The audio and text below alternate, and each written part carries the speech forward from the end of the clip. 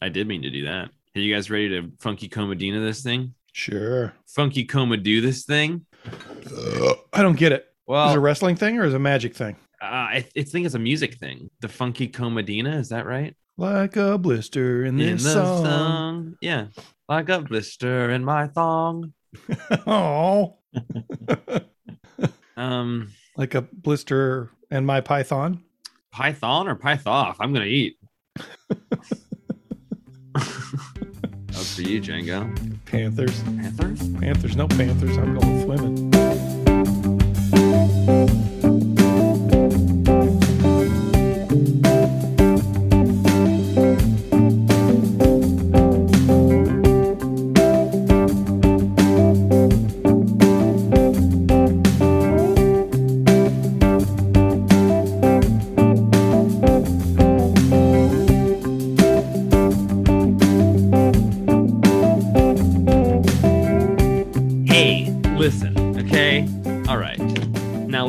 Everybody, welcome to a perfectly acceptable podcast. Oh, he's back. It's me, Regis Philbin, and I don't know if I'm dead or not.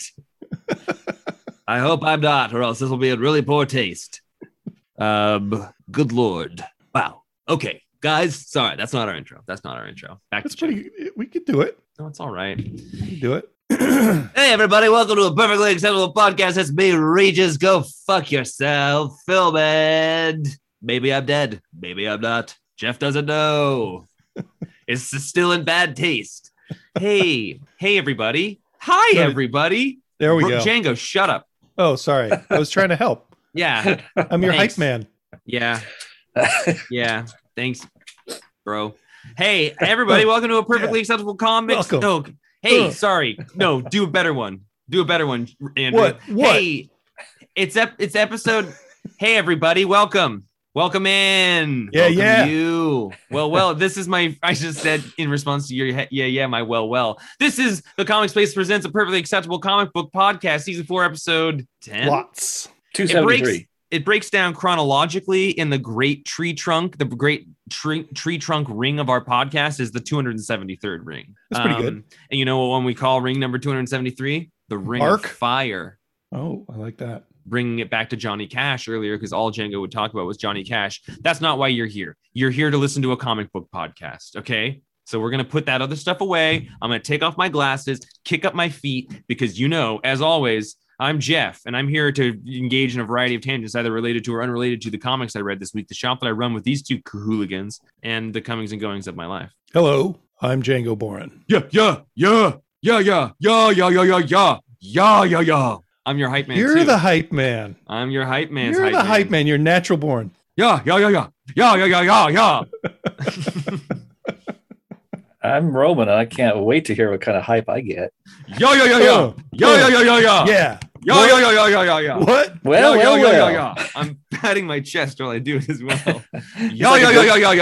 Oh, he's like a gorilla hype man. Cool. Yeah. Which brings me to our first book of conversation, Iron Man. No, it doesn't. Iron Man. What did you think of Iron Man? Well, there's a gorilla in it. I read that. Hey, we're going to talk about a bunch of comic books this week. It's a very exciting week of comic books because the first book that we're going to talk about is a very exciting release by some creators that we're very fond of here on this comic book podcast. I'm going to give you a quick rundown, then we're going to check in with one of our 2 emails for the week. Thank you for writing us emails. If you didn't write us an email this week, you're dead to us. Yeah. What? Yeah.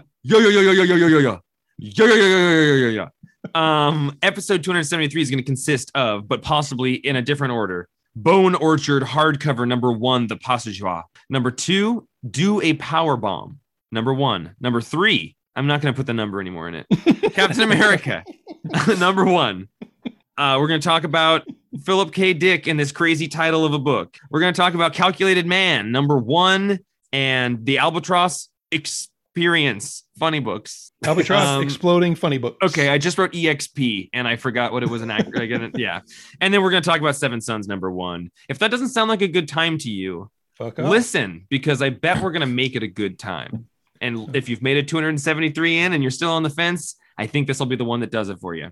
If this is your first, all apologies. It's another song reference for you, Jeff. All apologies. I love Pearl Jam.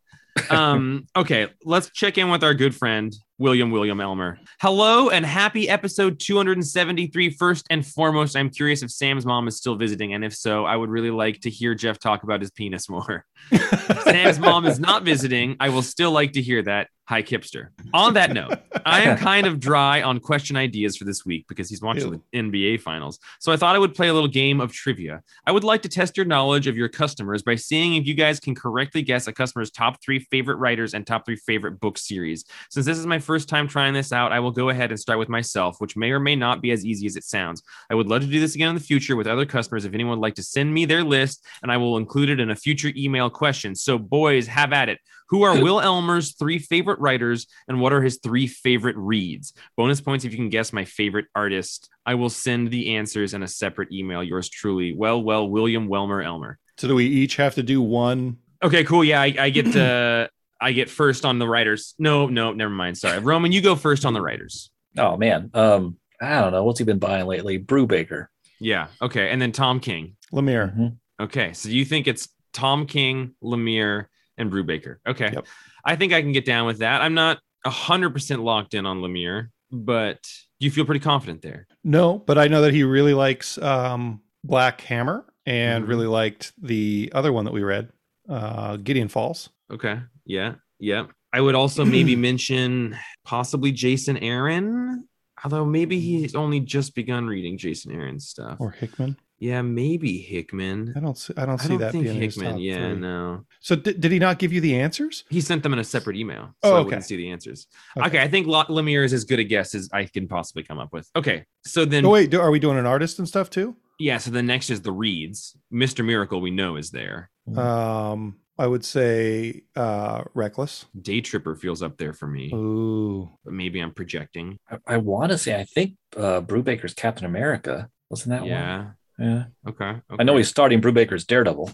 Yeah, I could see him just saying like Brubaker's kind of criminal whole world thing, like criminal and reckless and everything. His Captain America, yeah. Okay, so we can lock in Mr. Miracle, Mm-hmm. right?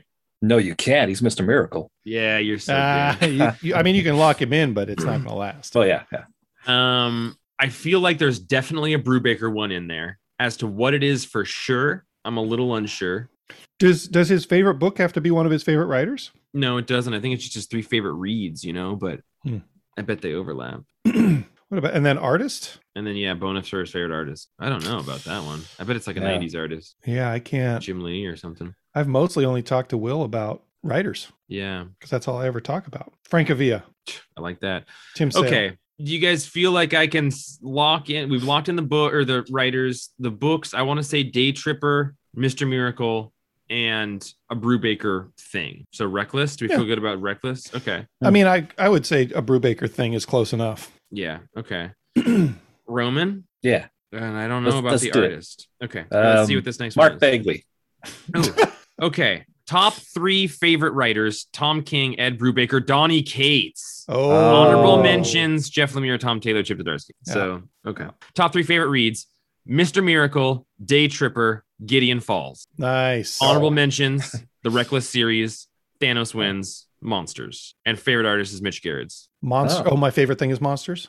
No, Monsters by Oh, by Sad Winsor Monsters. Smith. Yeah. Nice. I liked that game. We got 2 of 3 in 2 of the categories, and we did not get his favorite artist. But I like that game very much. Yeah. I wish we had done better, but I feel I'm going to allow myself to feel like we did okay with that. Yeah, I think so. Django, before we Yes. move into the actual comic books this week, let's just cover a little bit more of comic book news. Today, on the day of recording, we lost one of, in my mind, the greatest comic book artists of all time, Tim Sale. Yep. I think if Frank Quietly hadn't done Batman art, I could say that my favorite Batman artist is Tim Sale. I think Long Halloween and Dark Victory are maybe, really, really in contention for my favorite Batman story of all time. Yeah, and I was thinking about him today, and I realized that one of my earliest comics that I ever owned, it might have even predated like the first comic book that I owned, but it was like a oversized graphic novel, black and white book called Thieves World.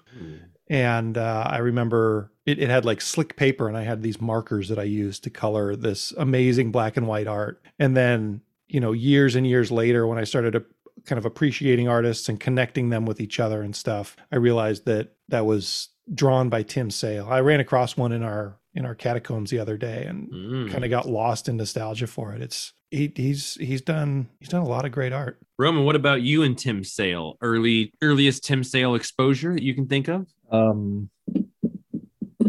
Earliest. Favorite? It was probably a Batman, one of the Batman things. I mean, I don't think I ever read Thieves World. I was aware of it, but I don't think I read one. It must have been a Batman thing or Daredevil. He did a Daredevil miniseries. Yeah, he definitely did Daredevil Yellow. I don't know if he did other things besides that. Yeah, it's just like some of the most stylized, awesome stuff out there. We got that one shot in the Long Halloween universe, and they sort of said like, keep your eyes peeled. And I was very excited for more of that. And we know we won't get that now, which is a bummer because more of his art in the world would be awesome. But I don't know that Francavilla or Fornes would have the same styles without Tim Sale kind of preceding them. Yeah. Both of those guys have some similar vibes. Yeah. Sorry, please. He did a Hulk, Gray. like 3-issue or something that was really good. That might be my favorite thing of his. Daredevil Yellow, Hulk Gray, Captain America White, Spider-Man Blue. Yep. One other, right? Maybe I think that might be all of it. And then Batman. All those were the same team as the Long Halloween. Yeah. I got real bummed today and really wished I had that omnibus of all the Marvel color books that he's done, like Hulk Gray and all those ones, just because Spider-Man Blue is one of my all-time favorite Spider-Man stories. And of course, the Batman stuff is probably my, Long Halloween might be my favorite Batman story. It's such a good desert island book. All right, we'll miss you, Tim. You hang out with Darwin Cook up there. We'll see you probably sooner than later. It's been a rough couple months for comic creators. Sad news. Yeah, that is a bummer. Bum deal. On good news notes, though, the Passageway, the Bone Orchard Mythos, Jeff Lemire, Andrea Sorrentino, Torch, Dave Stewart. I'm your hype man. Yeah. Bone Orchard, as far as I know, is a series of at least 3 hardcovers by this creative team. And Django read somewhere that it's like interlacing like 12 Jeff Lemire property, or maybe not even necessarily Jeff Lemire properties, but 12 properties. Yeah, I think it's let's see. Oh God, I don't want you to listen to me reading Wikipedia, but I think it's a lot of stuff is going to be in this world. Well, that's exciting. Yeah.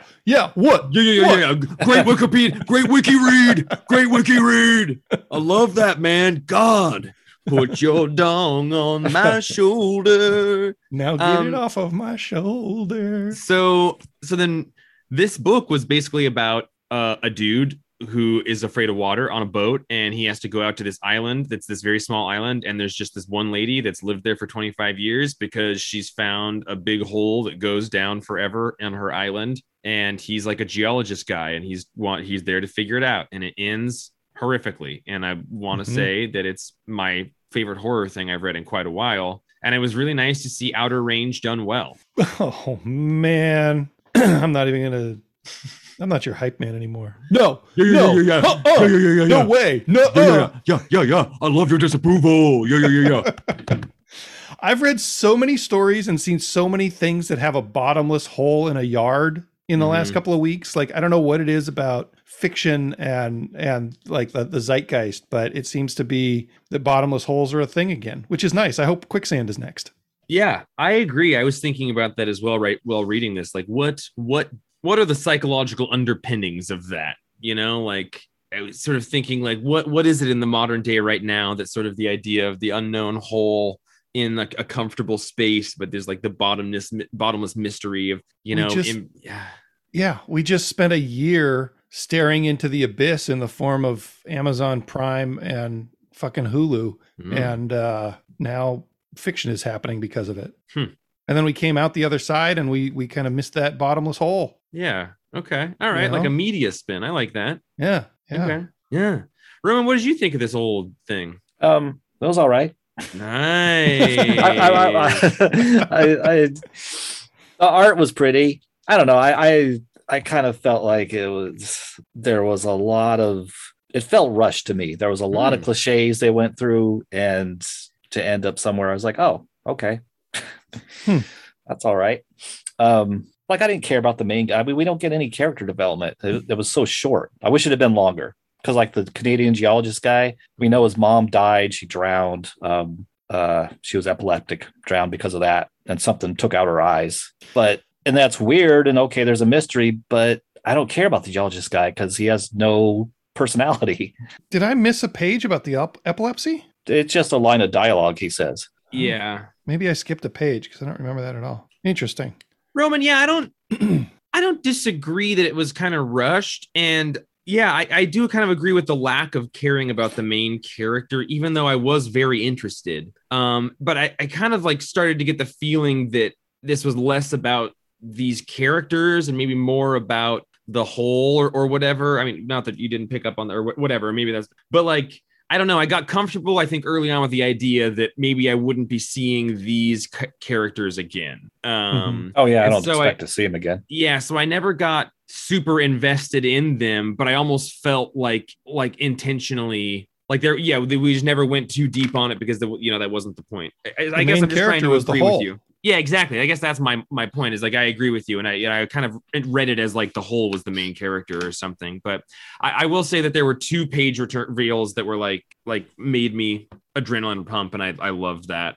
But I was also what were they? Yeah. What were they? The one with the drone going down to the bottom of the hole and like having the red face be on a page turn. Yeah, that was good. But it was also like, I was reading this at like 11 o'clock at night on Tuesday or something.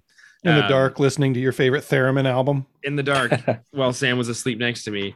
And it's just like, it didn't make me physically jump, but I turned it. And as soon as my brain registered that face or whatever, like I did like, ooh.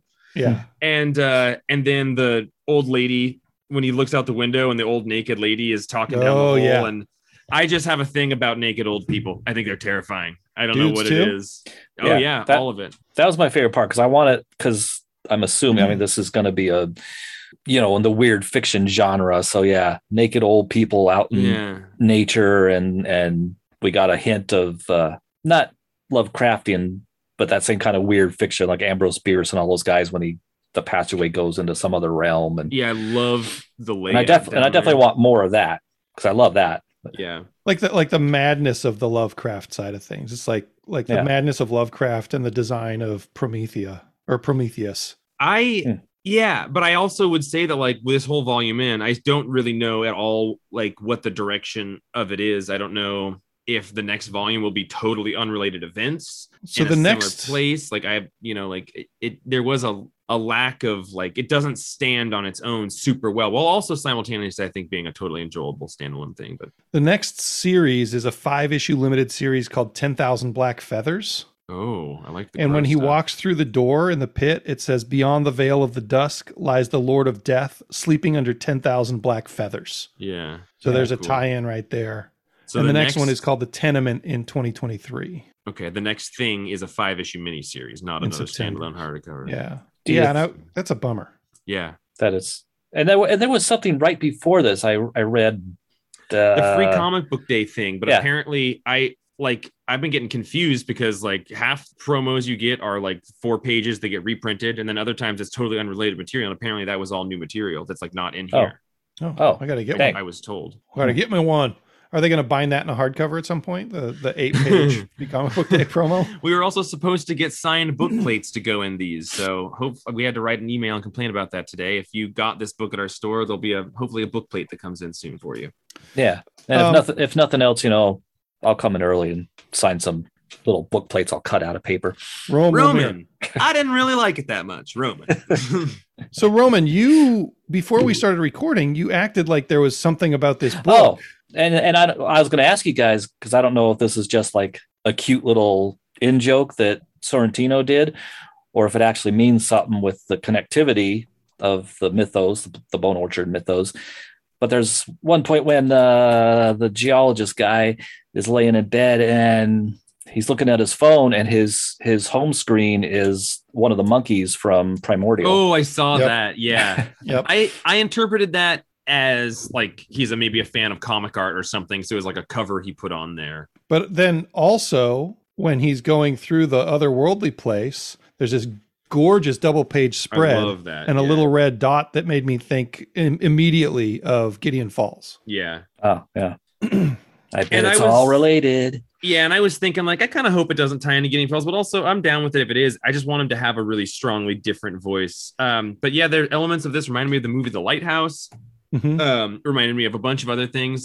But I genuinely loved it. Like, I read it in one sitting. It was super quick. I thought it was paced really, really well. I thought there was some art in it. Like, well, it didn't break the genre or like the medium in the way that like Gideon Falls' art did. You know, the page where like she's like swinging the axe behind him. Yeah. Like that, like there was just some amazing atmospheric pieces of art in here. It really is my favorite horror thing I've read in quite a while. I haven't had something like, you know, actually startle me or creep me out while reading it in a long time, except for Roman's hiccups. But yeah, I couldn't possibly recommend it highly enough, my personal self, but I do like this type of, this type of horror. This is Sorrentino at the top of their game too. Yeah. What do you give it? 9.5. Absolutely loved it. Very happy to have a copy of it, especially knowing that there's a lot of strange, different types of things that'll be spinning out of this. I'm glad to have the kind of first nice little standalone hardcover that is, you know, chapter 1 of a thing that I think will sprawl in all sorts of different directions. Yeah, but do you have the first nice little soft cover paper free comic book day issue preview? I think there's some in. Nah, probably not. If anybody got them at Free Comic Book Day, you should bring them in for the comic shop guys who didn't get those free comics. We want to read them. If you have a copy of the Bone Orchard #1 for Free Comic Book Day, you should bring it into the comic shop so we can read it. We'll give it back. I think if people follow the instructions on the inside back cover of that issue, though, they just took them to their nearest bottomless hole and threw them in there. Did it tell them to do that? That's what I hear. Oh my God. Crow told me.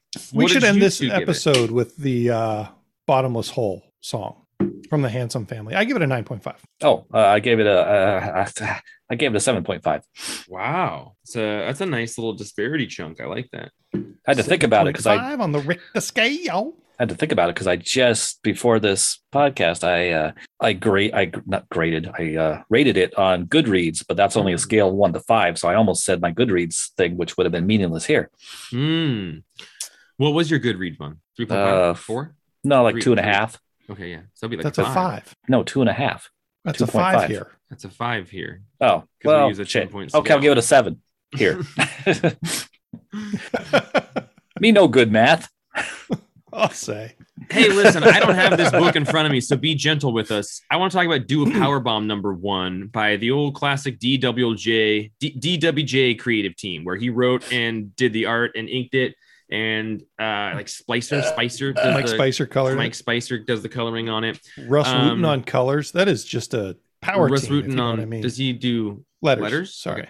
Okay. We were shorted more than half of our copies of this, so we pretty much read them and brought them back. So maybe some of you have read this, maybe some of you haven't. And if you haven't, I think I don't want to push an agenda too hard, but I think probably all three of us will make you want to read it. Daniel Warren Johnson, wrestling book, Roman. DWJ. Spoiler alert.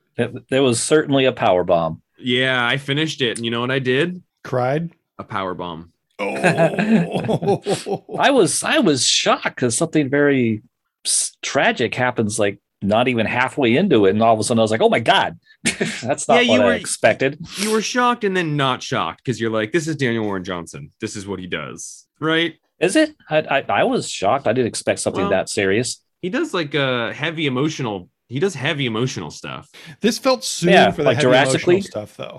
But yeah, you're right. Maybe not always this drastically, Roman. Yeah, I tend to put early rather. Oh yeah. I tend to put him in Jurassic League as being like a lot of his stuff is like Jurassic League. Wow, you and I read his books differently because he makes me cry more than he doesn't. Really? Yeah. Okay. Yeah. Murder Falcon, Extremity, Murder Wonder Falcon, Woman, Murder Falcon. Yeah. Okay. Murder. I didn't read Extremity, but that Wonder Woman one in the far future. Yeah, that was which was serious, Falcon.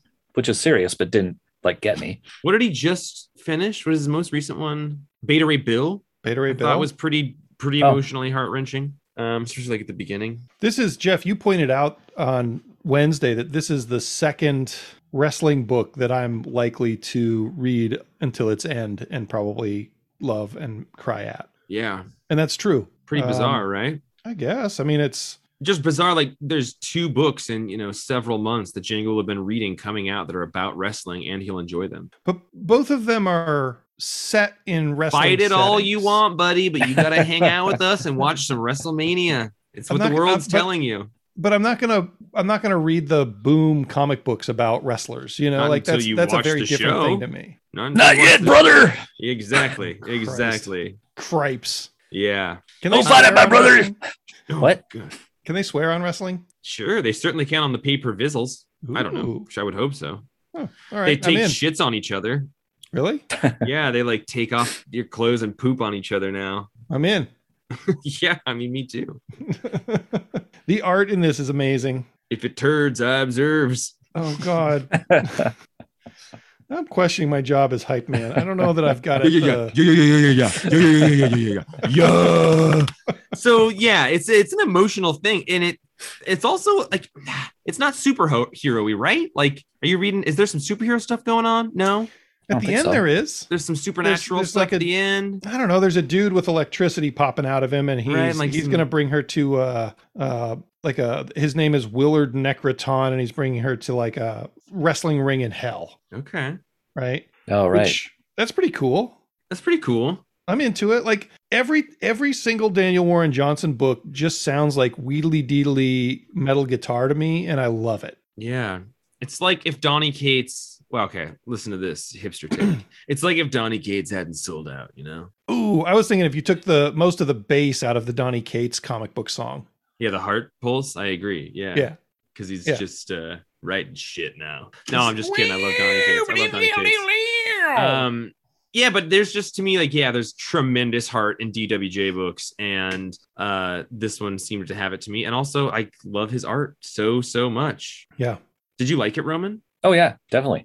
I super liked it. It might even be, well, I don't know. I couldn't, on my notes, I put 9.5 or 10 question mark. Oh, interesting.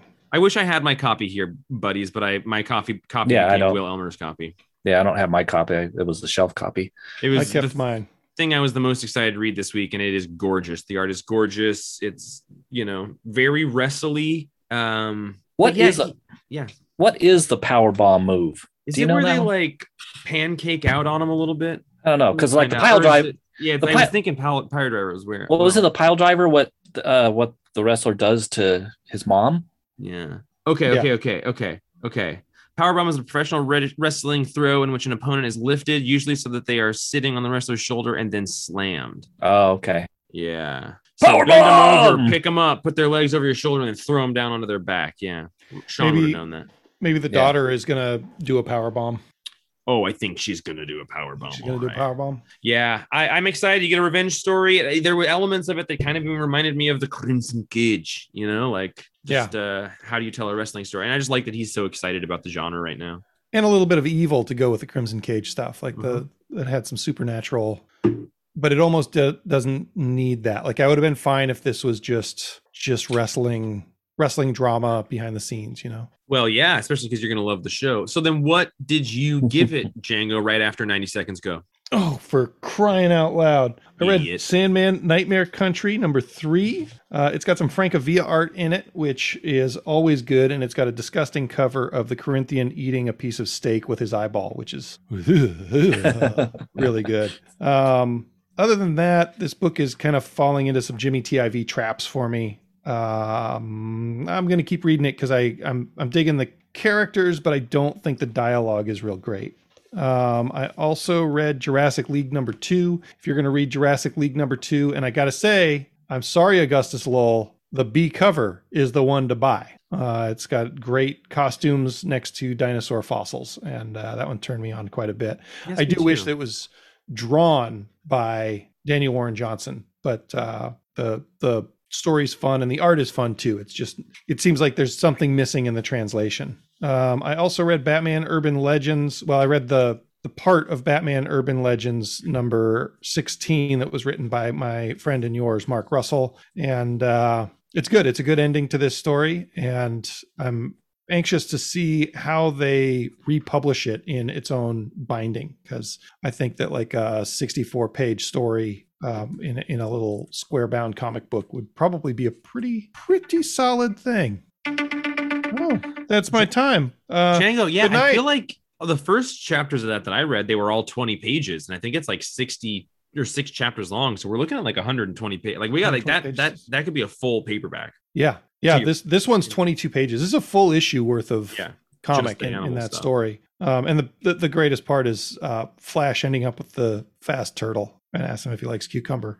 But the Flash is kind of cross-eyed. Something's weird about that drawing there.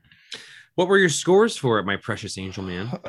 My scores would be Nightmare Country 7.5, Jurassic League, I don't know, like a 7, but a 7.5 with that cover that I like so much that Augustus didn't like. We had a conversation about which covers we liked the most. He talked to me about it too. I agreed with the fossil one. Yeah. And Batman Urban Legends, I only read that one story, but I give that one story an 8.5. I'm glad that you are able to be stroked by an animal. And then what do you give Do a Power Bomb? You two 9. Angel. Well, okay, 9. I gave it a 9.5, much like Roman. But Roman might be on the fence of a 10. He might be gooey ducking. He might still be converting it from his Goodreads score. Does that mean this is a 20? I don't know. I'm stuck on the top rope. My foot's about to slip off. Oh God, put me down before you do that. Oh, I'll put you down. Oh, put you down. The power bomb. Rock hard right now, my guys. Okay, so now we're going to talk about Captain America, and I'm honestly afraid. I want to know what Roman thinks. Captain America #1 by Kelly Lansing and Carnero. Jackson Lansing, Colin Kelly, and Carmen Carnero on art. The team from your favorite Kang series recently, Jeff. Is he right about that? Yeah, I don't know. Yeah, these are the two that did the Kang miniseries that wrapped up a few months back. I only read the first issue. Oh, I thought you read the whole thing. Never mind. Edit that out. We don't do that. Captain America. America's Talk about Bruno. Captain America's Sentinel of Liberty #1.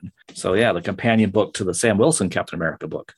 Though I liked this one better. I thought it was a little more deep in the story. Though the first page was confusing for me because I was like, what is this? This isn't how the Captain America shield was made. Yeah, how do you forge? Well, also, how does vibranium bounce? Yeah, I was just confused because it looks like the fourth panel there at the top of the page. It looks, that soldier that's watching, that looks like a German helmet. I was like, what's going on here? Is that a German helmet? Yeah, I kind of forgot about that page as the story went on. I think that now I'm interested in it. So here's how I interpreted that. I think that was the original Captain America. What was his name? Solomon or something? From the Truth storyline by Kyle Baker. That was in the show. Yeah, and I think that he was captured by Nazis and forged this shield while he was captured by Nazis. Oh, that would be cool. And then he escapes. Oh, that'd be awesome. I don't know. I don't know where Cap ended up with it because he clearly fucking left it right there on the forge like a dipshit. But yeah, I like that take. That'd be cool. Isaiah Bradley. Isaiah Bradley. Yes. I liked that Captain America 0 issue that came out a couple months ago. Mm-hmm. And it was kind of hodgepodge. You could tell the elements of the different writers in there, but I liked the voice of Captain America in this. And I think that a Captain America story for me is kind of made or broken by kind of how you have Steve Rogers morally portraying being, valuing America for me. Mm-hmm. And valuing being a good person and whatnot. And, I like this one a lot. I like the way he did it. I like the way that he tries to be a symbol for people and he allows it to be in his everyday life and he thinks about others. Like, I don't know, like it's very easy for me to not necessarily want to read a Captain America story at times. Yeah. And I liked him here, but I also admittedly didnn't make it far enough in the Ta-Nehisi Coates run as I should have. So maybe that was a very good one, but this one's got me excited to read more. I like this setup and I like all the stuff he says about, why he does what he does. I can't imagine that 4 issues from now, we're still going to be getting him soliloquizing about his thoughts on why he's such a good guy and why you should be nice to your neighbors and shit. I hope that this is set up and I hope that kind of from here out or from a couple issues from now out, we'll see him showing these things with his actions rather than talking about it the whole time. Yeah. Miami. No, Golden State. Yeah, they won. Yeah, I really like I like all the little nods to Cap history. I like that he's renting the original apartment where him and his mom lived. I like think it's fun that he's gone back to being an artist. I mean, it was a little kind of but I loved it. Yeah, I mean, I love it too. It's just a little kind of took a step backwards because in previous continuity anyway, I mean, in the 80s, Cap worked as a professional artist, a commercial artist. So it seems kind of funny in this that he's like going to life drawing class apparently for the first time. He's trying to figure out how to use a digital tablet, which he can't. The 80s were a long time ago, Roman. And that's cool. I like the digital, and I like the nods to other classic Golden Age characters, like the fact he like does radio calls with the original Destroyer. And see, I didn't know who those people were, Roman, but I loved that. I love the idea that he would be so comfortable talking to people in that radio way. But are those characters that have been around that he was talking to? Did you recognize those names? Yeah, especially Aubrey. What's his name? Roger Aubrey, the Mighty Destroyer. Which the last time he was in comics, Robert Kirkman did a miniseries with him years ago. I didn't recognize the woman. Pam. These John and Pam. These might be new characters, or they might not be. They might be from Roger Stern's run on Cap. Liked all that. I was less interested in the actual action piece of the story with the Winter Soldier and this new guy that's taken up the Destroyer name. But I really like Cap's, anger at him for besmirching the name of one of his old friends and battle companions.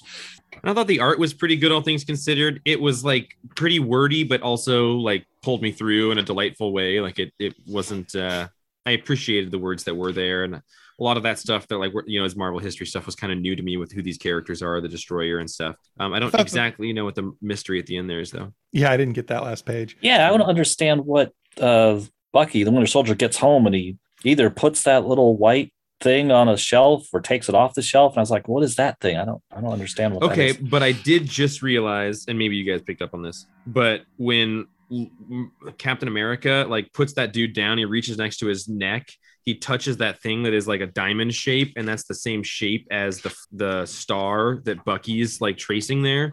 Yeah, he puts like a red corner in there. Oh yeah, which is not that glass thing that you're talking about, Roman, which I didn't know what that was, but I only just connected that symbol that Steve may have grabbed there is the same symbol that they're talking, like Bucky seems to be working with on this map. The very top of that thing that Bucky's grabbing is that same shape, like if you're looking straight down on it.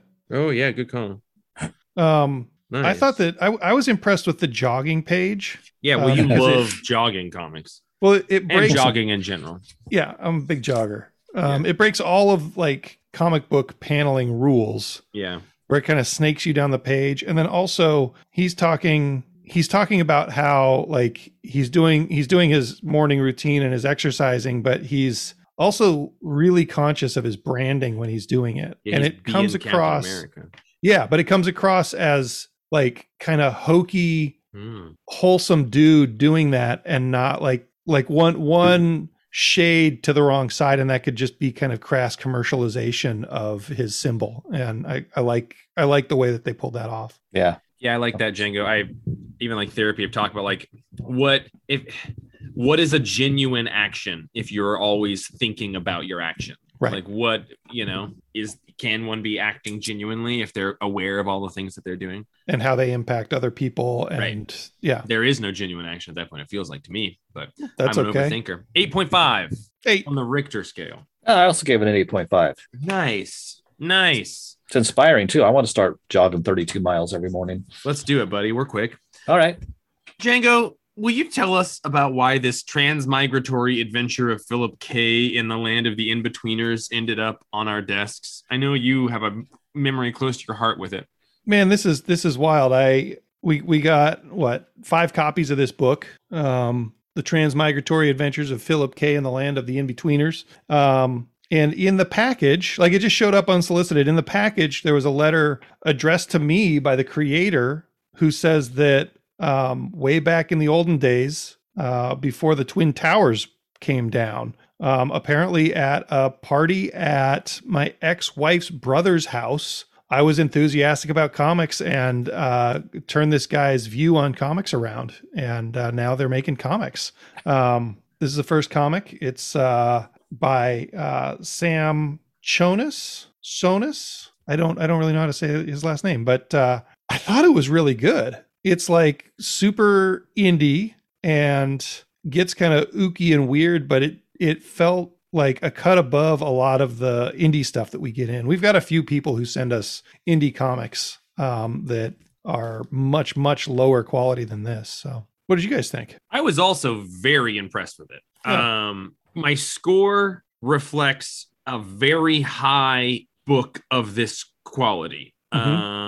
Yeah, I mean, the art is the art. Like, it's relatively basic art, but totally effective. It is not way below some Vault comics or, something that we'll see sometimes, or like Scout or something like that. But the storytelling was much tighter, and it was very confident in its absurdity. And it wasn't even totally absurd. Dude definitely took a bunch of acid or shrooms, and he's describing a psychedelic trip at this point where the guy dies. Like, it is awesome and really well articulated the feelings of like ego death from psychedelics. Also, maybe he did other stuff, but the front cover is a reference to Alex Gray, my favorite psychedelic artist.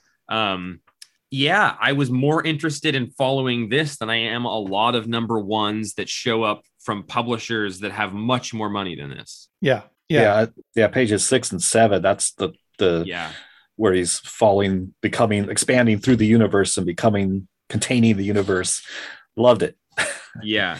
That was cool. And the way he described it and the way that it zoomed out and like kind of he's describing almost representations of Alex Gray paintings, but those were all just sort of like spiritual psychedelic trip paintings. Yeah. And you get like a lot of times with a first time comic, you find kind of big problems with paneling and storytelling and just the flow of a comic. And I didn't notice that in any of these. Like there were probably a couple of captions that I would maybe have edited out, but also I see why. The weird one where he explains what a bindle was. I was like, that's what you decided to describe rather than like some of the other guy's doing. And like, you're saying, gosh darn it, but you also need to describe bindle. And then you get to like the free Assange ad. You're just like, this comic's coming from a weird place. I really like the destination that he has when he finally gets to the place that he's kind of been heading. That's a great picture. It is, and it's got like a Derek Robertson almost look to it, and like a Rick and Morty Meeseeks thing, and and I love that the main character, who's got this really bizarro oblong head, gets made fun of for his head by the mocking buzzard, right? With the same With the, like, I just gotta go back up and fly around in circles for a while again.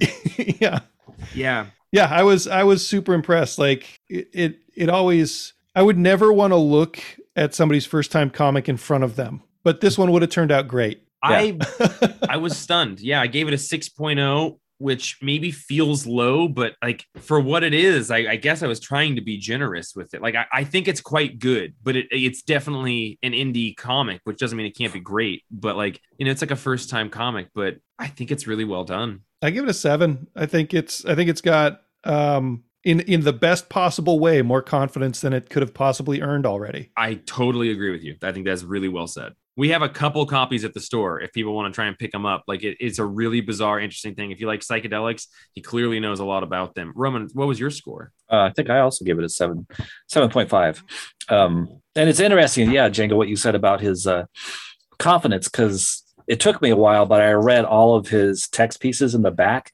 Oh, nice. And just, he's so enthusiastic. I still can't decide, wow, is he just really enthusiastically confident? And it's mostly enthusiasm, or is he a little braggy? And I can't decide which one. I think it's genuinely just, it's so super enthusiastically confident, and you're so used to not seeing that and having it be genuine that it's like, wow, I'm questioning it. And it's also funny that he says in it that, he invented this Philip K character like 25 years ago. Yeah. And it was a coincidence, or maybe some cosmic coincidence, that he named him Philip K, because at the time he wasn't familiar with Philip K. Dick. Right. So he wasn't thinking that. Well, and it was in his mind, it had been an animated thing. Yeah. And he's written and rewritten something along these lines over and over since he was like 18. So yeah. The next issue is going to bring in, like, how do you say it? Glycon, the serpent god that Alan Moore loves. Love it. Yeah, I want to pursue actually getting the next issues. So that'll be cool. Yeah.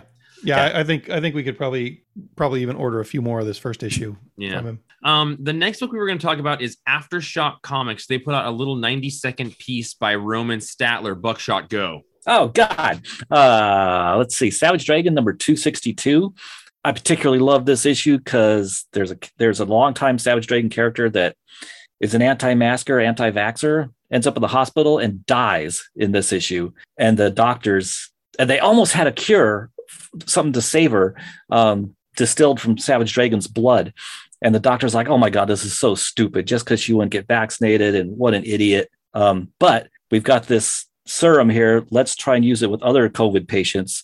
So they go to do that because it turns somebody into like basically Savage Dragon briefly, and he has healing abilities. So it heals the COVID and then they can turn them back into humans. But of course, things go wrong and the entire hospital, it's basically a virus of Savage Dragon people. And then they don't end well. But it's just so great. Eric Larson was like, here's what I think of you anti-vaxxers. Bunny Masks, The Hollow Inside, number 2, another Paul Tobin book this week, 2 Paul Tobin books. This is just a great horror series. It's so weird. There's parts of it I'm not sure I'm grasping the total weirdness, but it's so cool. And the art's beautiful. Andrea Muti. X-Men Red, number 3 by Al Ewing. Great Magneto issue. They're doing great things with him. He's one of my favorite X characters, and this is a really good issue of him. Blood Syndicate season 1, number 2 was very good. I'm glad to hear that X-Men Red is going well. Braden also says that that's going really, really well. I read 1 and was kind of on the fence and didn't read 2, and now I'm hearing very good things about 3. So yeah, and I was kind of leery going into this issue because I was thinking I didn't really care about the previous issue, but then I love this issue. I gave X-Men Red number 3 a 9. Gave Buddy Mask a 8.5, and Savage Dragon got also an 8.5 from me. That's all 5s on Goodreads. Mm-hmm. Sure. 100%. Yeah.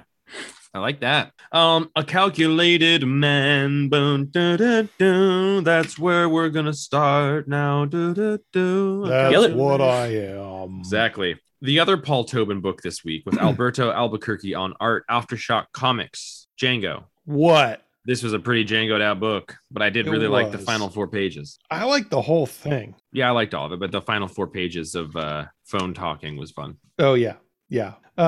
So this, actually, I didn't read those final 4 pages. What? You didn't finish it? Well, it said to fucking be continued, and then it had ads, and I didn't flip past the ads. Oh.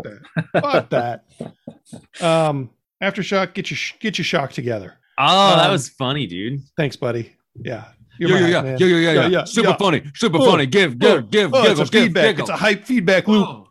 So this book follows 2 sets of characters. One of them is a dude who is really good at things, but he can't lie. And the other group is these 2 FBI agents who are kind of after him. But the calculated man is a guy who has a memory, like he doesn't forget anything. He remembers every time he's ever seen or encountered people. And he did bookkeeping for a gang.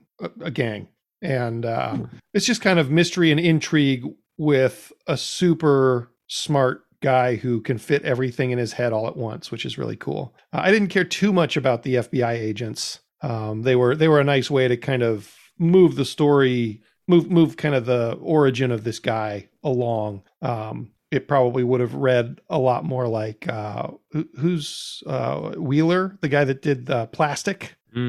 I think this would have felt like that if we hadn't had the FBI agents kind of explaining things here and there. But I mean, the first thing that Jeff and I talked about on Tuesday when we got this book out was whether or not Paul Tobin was going to be able to write a super smart character convincingly, because it's a hard thing for an author to do, is to write a character who's smarter than everybody else, because that kind of implies that the writer has to be smarter than the smartest guy in the book. And I think he pulled it off. Yeah, I think he did a good job. Yeah, I thought so too. This oh man, what's the name of the calculated man? I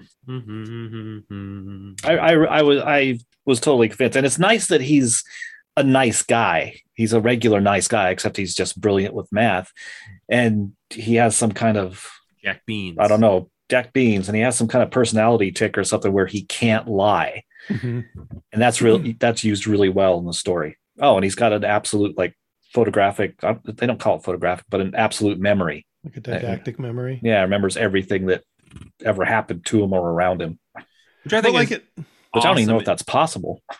Yeah, I've never really fully understood the depths of what those types of memories are. Mhm. Yeah, it kind of reminded me of like Monk or Chew or something, where it's like we got kind of like a gritty, hard-boiled thing, but then we've also got this kind of comical ticks that go along with it. Mhm. And so you have like this kind of very likable person going through these unlikable situations. If you were to ask me if I want to engage in anything about a hitman, I would say no, but Barry is one of my favorite shows coming out right now. And this is pretty good, but also in general, genre I don't super care about. But this does have some like nice ticks to it that make it more tolerable. Yeah, and it's got like a small amount of absurdity. Like the rival gang is the Van Dyke crime family, and they all have Van Dyke beards and mustaches, which is pretty dumb and funny. Yeah, I don't know. I was intrigued, and also this book is right up my fucking alley. Crime Alley, right up my crime alley. I didn't know what a Van Dyke mustache was, but now I'm looking into that and I get it. Oh yeah. Even the women in the gang have it. Nice. Yeah. It's silly. Will you guys tell me about this phone conversation? Because I read out loud when I read to myself, and I don't want to do that on the podcast, and I don't know where my mute button is. It's great. Well, Jack mentions like part of the reason he got out of the mob stuff is he wanted to try and have a normal life and like date and things like that. So he mentions he's on this dating app, and the last 4 pages are screenshots of text he has with different women on the dating app. And it's just hilarious because he's, he hasn't, maybe he's never dated or something. So he doesn't get some of the, what women are doing. He takes things a little literally. Very straightforward, but also kind of awesome. Like they're straightforward, but also not like just, I'm the ignorant guy that doesn't understand convention. It's like also he's dry and straightforward and patient, but also direct. Right. And I really liked it. And I like the one person's Vera that he hooks, like kind of like starts talking to, and then she ends with just like saying like, okay, well, we're boyfriend and girlfriend now. Like, cause they have like every like 4 or 5 shots is a message with her, where else everybody else is a new one. And okay. I hope that gets followed up in the main story. Not that I know that I'm interested enough to read any more, but I do think this was a pretty good Aftershock #1. Yeah. They tend to be. Yeah. They tend to be. Yeah, I gave this one a 10. No way. What? I really like this book. Oh wow. There goes my joke about the Aftershock number. Yeah. I give it a 7.5. I gave it a 7.5 as well. That's the Aftershock number. That's the joke. I like that. Yeah, I liked it. I didn't think the art was special, and I didn't care about half of the story, but the other half I did really like, and I really liked the phone thing at the end. So also it was, I think, optioned for a show by Hulu, and I would totally watch this show. Yeah, it's like Monk or Barry or, Chew or... I'd have a hard time mashing up Monk and Barry in my head brain. Just like it's a hitman, but also he's kind of a detective with a tick, It's funny, but it's super depressing. Yeah. But it's about murder, but it's hilarious. You're describing just Barry right now. There wasn't. There's so many great little visual. There's a shot, one panel where it shows some of the Van Dyke members that were killed, and there's a Van Dyke painted in blood on above one of the guys that slumped down onto the floor after he's been shot. Oh, that's what that is. Okay. Okay. And there's chickens. I like chickens. Yeah. Do you guys want to tell me about the Albatross Exposition funny books? Oh, I'd rather you gave us a buckshot. Minute 30, go. I read Iron Man #20. I've just been trying to do more and more of dipping in on series that I haven't been reading to see how they're going. It felt like there was going to be, like, one of the variants implied that there was a proposal in this issue. It was written by Christopher Cantwell with art by Angel Unzueta. And I liked the interpersonal stuff in this. There's also a big bit where Iron Man has to fight a really smart ape, and he doesn't get to use his armor even though he's in his armor. And that all went pretty well, if not being maybe a little bit longer than it needed to, but it was fun and entertaining. And but I really liked the interpersonal stuff between Patsy and Tony. And this is following up with this kind of like rehab stint that he did. I'm more interested in the rehab stint. The art is like just on the cusp of being like way too digital, but it's not quite there. So it is still kind of palatable, and I like it. And there's also some really subtle facial work that they do when they're looking at Patsy Walker reading this letter. I really like their relationship. I'd like that. I read Endangered #1 because I thought, no way this week am I going to be the guy that didn't read the sci-fi #1 from a small publisher. Chatterhound. I'm the only one that read it. This is from Blue Moon Comics, and it's actually a pretty interesting premise. The Earth gets nuked all over these different countries. I don't know if it's because of these scientists or not, but there's basically a space station in 2087 called Salvation where they put a bunch of people to sleep and they're re-terraforming the Earth. And now they have to send a bunch of people back to Earth to start repopulating it. But it seems like maybe the things that they've done to terraform it are causing these giant mutations within bugs. I'm talking ants and spiders, Roman. Oh, God. That's why I didn't read it. That cover with the giant spider. That's why I didn't. Django very aptly looked at it very quickly and discerned something that I wasn't able to put my finger on until I was reading it. But he mentioned that this looks like 90s image art. And I forget exactly how he put that, but like there's a quality to the faces I can't quite describe. It's like Bagley-esque and Hitch-esque and like quick and like Gin 13 and Wildcats. Like it's this weird, I can't really describe it. Can you flash it? I don't remember. I don't remember that art at all. Here are some faces. Looked at a lot of drawings since then. Oh, yeah. Oh, Bill Willingham is who it looks like. Yeah, that's who you compared it to. Yeah. And it's, just like weird. Like there's definitely some Brian Hitch in there. I liked it. It's definitely not bad. It was a really interesting premise and execution, and they spent like a really 8 pages on this sort of like one of the characters was sort of rebellious and not getting along, and then the guy who got woken up kind of straightened her out and it was like, I don't know that we needed this. Like, right. The premise that you've built here is pretty cool, but maybe that'll be real important later on. But I gave Iron Man #20 a 7.5. I think it's good. And I think that they're doing interesting stuff with Tony, especially with his relationships and his addiction stuff, and not just being alcohol. He accidentally got addicted to painkillers because he got hurt. And then it looks like it's leading into some more stuff following up on this Korvac stuff that seems really interesting. So give him Iron some Man, coke, you fucking cowards. Yeah, I agree. Give that man some cocaine. He would finally get a cooler suit of armor. But I might continue with it, actually. And then Endangered, I gave a 6.5. Pretty good sci-fi premise and execution with a lot of the trappings of small publisher work. Stilted dialogue, not great art, but the premise was there, and I would be curious what you guys would have thought about it. Roman, you and I read Eric Powell's Albatross Exploding Funny Books #1, featuring the Goon, La Diabla, Hillbilly, and Lester of the Lesser Gods, and also Terror Toilet on page 1. Yes. Which was awesome and hilarious. Horror toilet that consumes people. We did. If we can back up just a minute, I wanted to say, Jeff, I'm glad you liked Iron Man. The only thing I was a little disappointed in with this issue was that at the end of last issue, Patsy takes him to the rehab center. And I was looking forward to an issue or two of Tony in rehab and just seeing what that's like. And I guess, that probably wouldn't sell well to the overall Iron Man crowd, but I wish that hadn't all happened in between issues. Yeah, I'm glad to hear you say that because I didn't know if it had happened and I missed those rehab issues because I think it's interesting. And I think they tackled it in a really interesting way. Maybe we could email Christopher Cantwell and see if they do a giant-sized rehab special. Oh, yeah. I'd like that. Please continue. Anyway, the Terror Toilet. Terror Toilet. Yes. All right. Let's move from the Jeff situation to the Django situation. Poo jokes and chicks in bikinis. That cracked me up, especially the tagline, Terror Toilet, the toilet that takes no shit.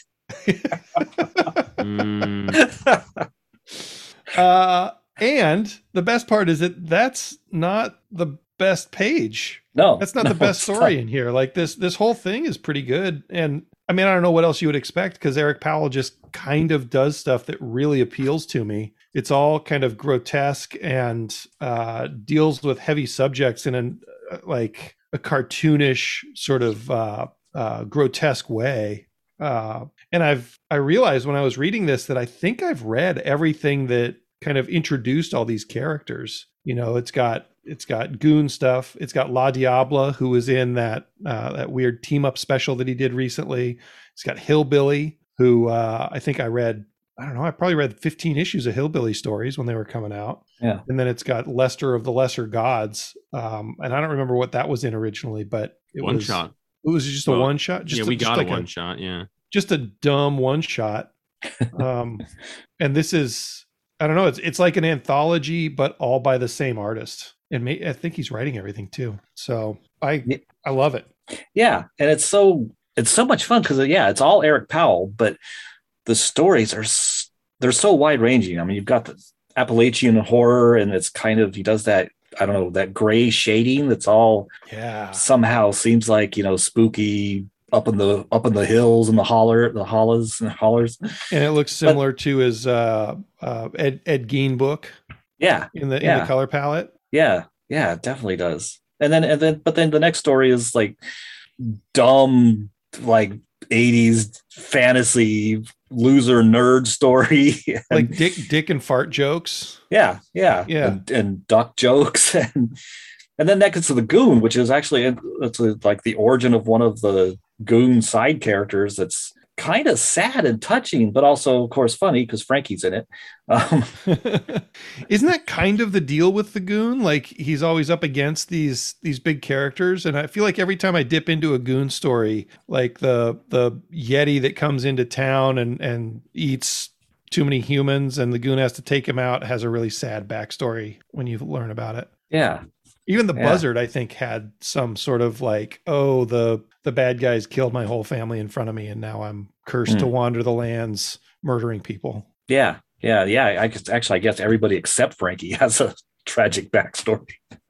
I don't know why this guy isn't ridiculously popular. Like, I can't imagine that Marvel and DC haven't ever approached him, and maybe he just says no because he's doing his own thing. Yeah. I don't know. Yeah, I agree. I think, Eric Powell, he should have the same level of popularity and I don't know, increasing fame as what's his name? Donny Cates. Yeah.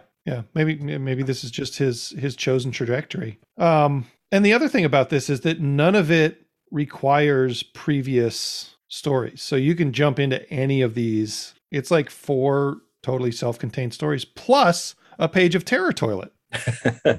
Yeah. And a nice like 2-page spread ad for his Ed Gein book, which is excellent. And an expanded edition of Big Man Plans, which is going to make me very uncomfortable, and I'll probably read it. Yeah, I'll read it because I remember liking that, but I don't remember what it's about really. And this ad makes me want to read it. Yeah, it was about the brutal little person back from Vietnam and prison and Django. That's not killing people. Hey, you guys, they just announced that Megan Fitzman, I think is her name, and Riley Rossmo will be doing a Tim Drake ongoing series or limited series spinning out. She was the writer who did the stuff in the DC Pride issues and Urban Legends of him. Oh, nice. So like within the last hour, they just announced that Tim's going to be getting his own series coming out of that, which is interesting. Oh, cool. Love you. I don't know. I'd give this book an 8. And I think anybody should jump onto it if you just want a good time. And it's $5.99 and more pages than it deserves. Yeah. More pages than you deserve for $5.99. Yeah, I gave it a 9.5, and actually it would have been a 10, except for the fact that at least so far I don't really care about La Diabla, but I'm sure that'll change as we get to know more of her story. Yeah, if you haven't read the La Diabla intro, I would recommend it. It's pretty good. It was another one shot maybe 2.5 years ago. I think I did. The duck themed first issue. Hey, you guys, I got an email from Judd Morse. Oh, I like Judd. Yeah, did you guys give scores? Yes, we have one more book, right? Yeah, we do. Okay. So, yeah. I was gonna. Roman didn't read it, but that's from Judd. Judd, thanks for not being dead to us this week. Everyone else is dead to us except for Nathan Butcher, who had a birthday this last week. Will, Judd, right. We're cutting everybody out if they don't email us. You're not. You don't get to it's that story about did you help bake the bread, or you didn't help bake the bread, so you don't get to eat the bread. Did you help plant the seed? Did you forage? No. Turn your goddamn ears off right now if you didn't write us an email. Just send us an email that says, "Hey guys, I listened. Jeff at the Comics Place. Jeff at the Comics Place. JEFF at the Comics Place. Just show us that you're out there." I do it when I'm pooping after midnight. God, I love that song. Patsy Cline. Oh man. Pooping after midnight. That's the one. Turkey dogs raining down. I can't help but feel the dirt below me. Making dirt. I can't. Okay. Judd Morse. Hey, dudes and dudettes and Colettes. I'm sorry you had to follow that, Judd, but it is what it is. Yeah, it says, "Hey, dudes. Glad to hear you're all back up and feeling better. Finally got caught up in my podcast feed. Wanted to shoot you all a quick message." Thank you, Judd. Colette, I'm 10,000% on board with your idea of an issue-by-issue reread of Fables. That Sounds amazing. I had a similar reaction to this first new issue that y'all did. Great to be back, but what the hell happened again? Django, I've been thinking about what accent Gothamites have. It's honestly been keeping me up at night. I'd say maybe Northeast New Englander, not Bostonian, but like Maine, Rhode Island, kind of like a Cary Grant or something. Here's an example of what I'm picturing. Or Andrew, cut this silence out. I gotta get this YouTube video up. Hey, Judd, nice one, Judd. That was a silent video you sent us, all right? I put my phone up all the way, volume up all the way, turn off silent mode. Judd, you're a real trickster. You know what I like? I like you because you're a trickster. There's that Riddler one shot by Tom King coming out. Maybe you'll like that one, Judd. I've been listening to a lot of H.P. Lovecraft on audiobooks, though. That might be warping my sensibilities. It makes sense to me. Gotham's supposedly somewhere in the Northwest, I think, and it's had a wide tradition of colonial occult shenanigans and whatnot, right? This feels better than just a generic Chicago or Brooklyn accent. Listen, Judd, if you want a good accent, you got to watch the author, and you need to start looking at Robert Evans. He's got the best voice in the business. Judd, Judd, my man. I am talking to you right now about the best voice in the game. Your punishment is that the rest of this email is going to be read like this. Also, I picked up a copy of the new Fantagraphics edition of the Fabulous Furry Freak Brothers a bit ago. It was so stupid and fun. I'm always on the hunt for irrelevant, long-running cartoon comics from back in the day. Any recommendations? Don't let your meat loaf, Judd. Juddy Cakes, I love that. That was fantastic. I'll see you on the set tomorrow, and don't put your head too far up your ass. I feel like you just made us run laps. So what's your answer to the question? Long running underground comics? Yeah. I mean, the classic one would be Zap, right? Yeah. Also, this new one that we got called Philip K. I'm not sure if you heard us talk about that, Judd, but it was fucking underground as shit. And I think you're going to like it because it's occulty and psychedelic. And I know you're into that shit. What about Cherry? That's a little more porny, but like Cherry and Cherry Pop-Tart and Omaha the Cat Dancer are both kind of long running adult comics that I don't know, they're like parallel to the Fabulous Furry Freak Brothers. They're not as psychedelic, but they're definitely from that time when they were really experimenting with what you were allowed to do in comics. I don't have many answers for that, but I would say like, Mobius and the heavy metal stuff, which is not underground, but like, feels like it. The Brûlé stuff that Titan's been publishing. It's like psychedelic, occulty, out there sci-fi, and then of course, Mobius, who did the Inkall, but also a bunch of smaller stuff. Okay. Roman, do you have another one? Yeah, I mean they're not long running, but it's about time for a revival. Flaming Carrot comics, and in that same 30 some issues, man. Yeah, but over 20 years ago, I think, or something. But I think they crossed over even Reed Fleming, the world's toughest milkman. Yep. Which was great and not around long enough. And there's a little independent comic called the Teenage Mutant Ninja Turtles. Oh yeah, turtles are kind of interesting. Yeah, if they do them right, they'll stick around for a while. They just need to put some color in there.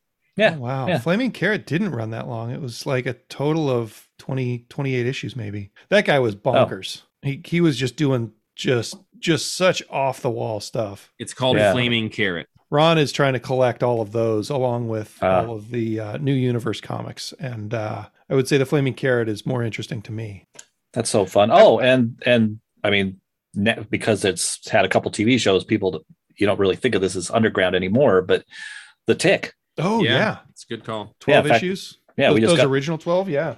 Yeah, I think we just got a new printing of those 12 issues collected. So funny. Yeah, they're great. That book is so funny. Ben Edlund wrote the funnier episodes of Firefly too. Oh, we did? Wow. Yeah, like he wrote maybe 4 or 5 episodes of those 13, and they're all the hilarious ones, like Jane on Janetown, and the wedding ones where he marries Yosef Bridge. Yeah, cool. I don't know if it's a bone to pick or just a disagreement with Judd, and I don't like disagreeing with people really.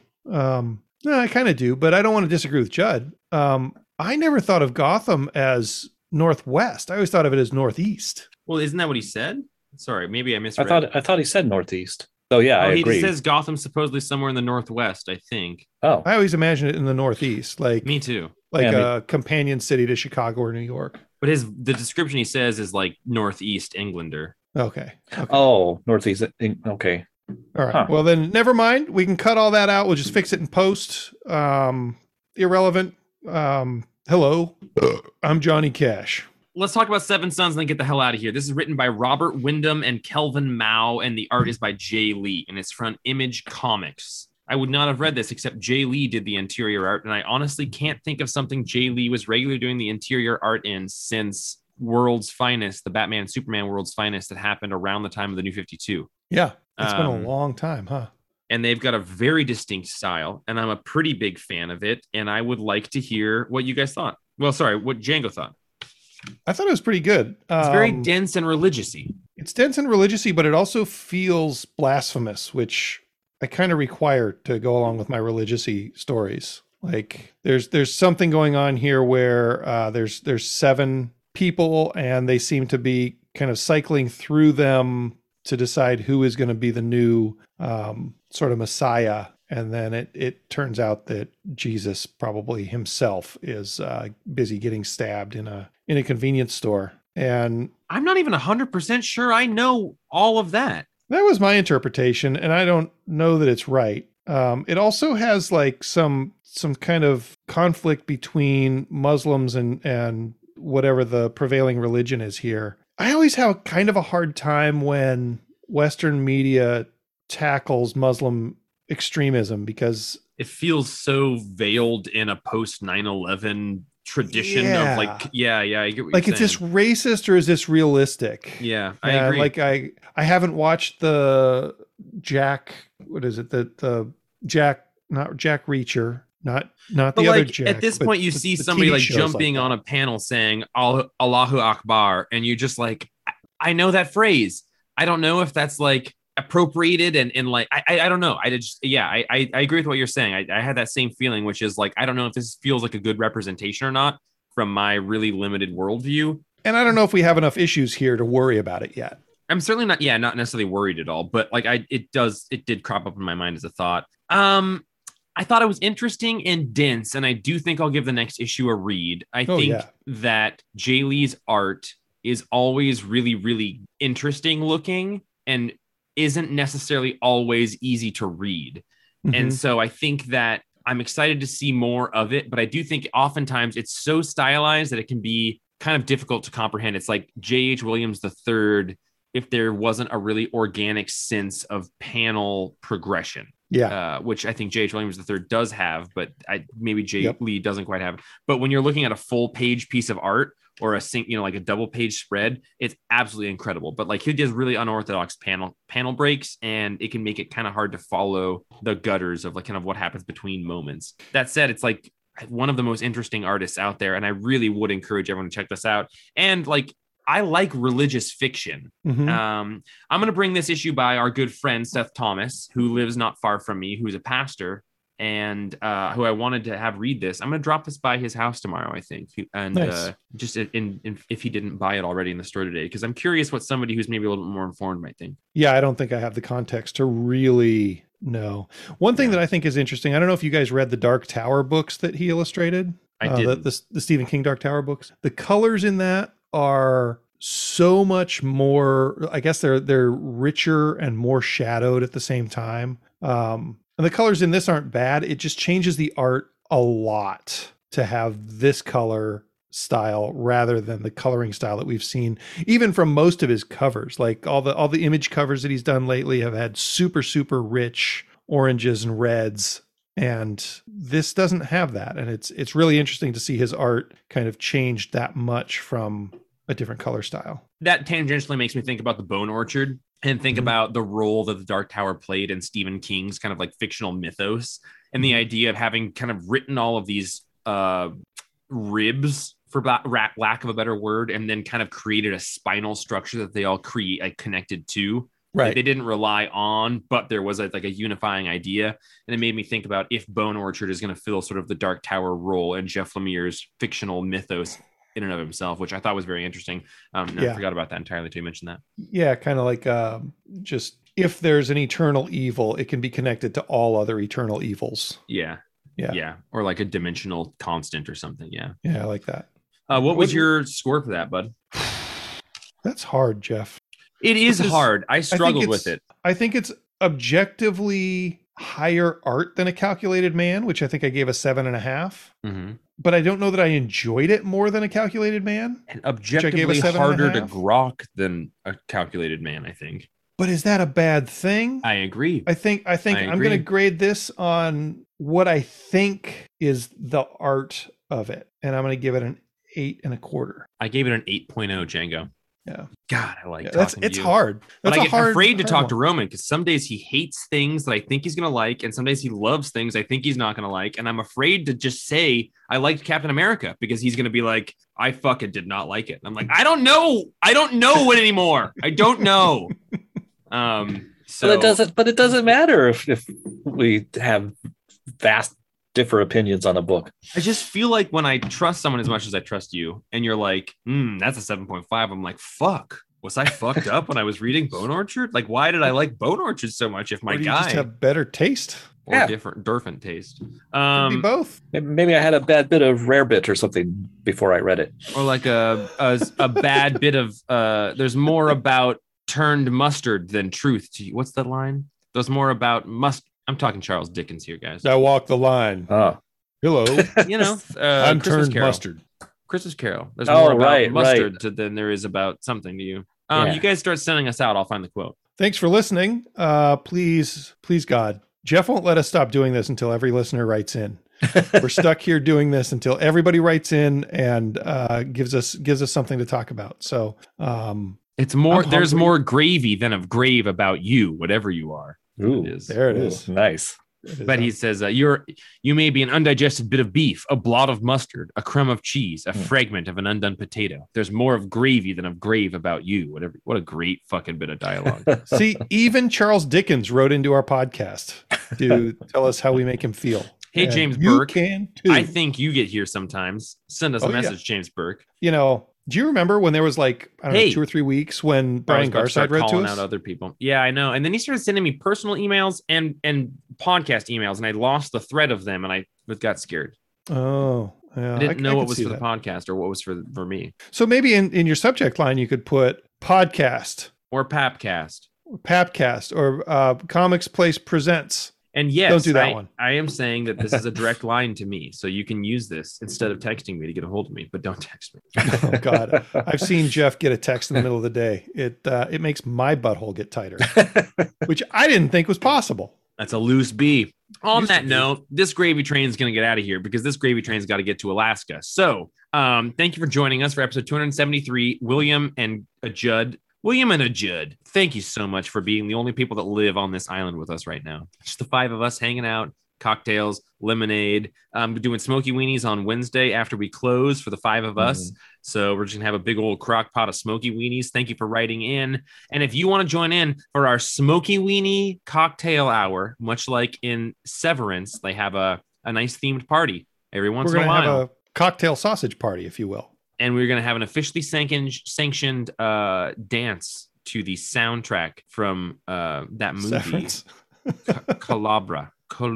What? Kakabara. Chochobin.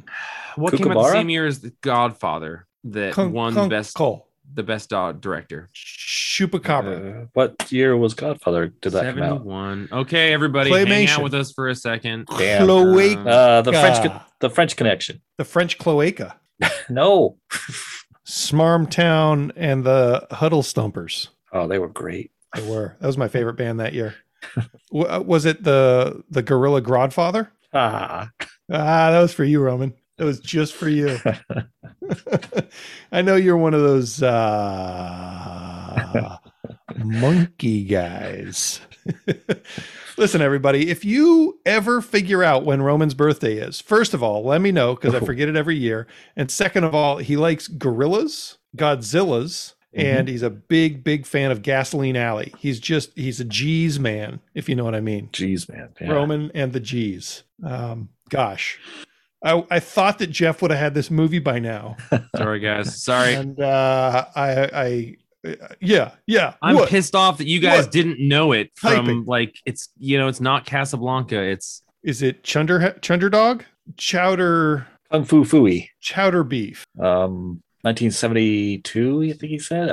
Chimps aren't gorillas. Test. Cabaret. Cabaret. With the silent T. I've never seen Cabaret because that got best music or film. What did it win? It won Best Actor, Best Actress. Is it French? Best Supporting Actor. I've got to see that. I've never seen it. I've never seen it either. We should watch it. I think it's on HBO Max. I would love to watch it. But aren't you mad at it, Jeff? No, I don't have any problem with the way history laid out, okay? Django, listen, Bob Evans knows what happened to him and his legacy, okay? The Godfather made us $1 billion. Cabaret is a movie whose they can't remember the name of. They can't remember they do podcasts, and 50 years from now, they can't remember the name, okay? The Godfather is eternal, okay? Django, get off this thing and watch the final episode of The Office because it's the best television show. No, I got to stop saying things like that. It's the most I've enjoyed a television show in forever. Guys, the Offer series finale came out today. It's my favorite show I've seen in forever. And people are just going to be like, oh, yeah, Jeff, I watched that. It was pretty good. Yeah, I liked it. And fuck you. I'm just trying to misspeak my truth, okay? This is the best thing there's ever been. It's got an 8.0 or something on Rotten Tomatoes. I haven't looked up. I have not people talked like to anyone who's seen it except for you, Django. I even thought about I hated it. Reviews. I know. You know what? The guy that plays Bob Evans is amazing. And when you listen to him do an interview, he's British and doesn't speak nasally at all. He's amazing. Can I put in a request? Yeah. I'd like to hear you send us out as Bob Evans doing Bob Dylan. It's the Bobs. Hey, guys. Wait, no. Bob Evans was really only around when Bob Dylan's early career was going on. So he was doing 70s or like early season. He was really doing this. No, he really wasn't. He was like smoking cigars and cigarettes in interviews and being cool. He was like, I don't know why you're here. You know, why are you canceling? If you didn't want to be here, don't be here. Okay. All right. Like you're booing me, but it's 1971 and I'm, on tour. Wait, Nashville Skyline has just come out. Okay. So we're back on the Bob train. So I was recording with Johnny Cash. I just did this crazy song called Girl of the East County, and I loved it. Hey, you can write us an email at jeff@thecomicsplace.com, and you can listen to us next week with episode 274, and we'll see you then. And until then, I'm Jeff, as always. I'm Django. I'm Roman. And I've been wondering, hey! No,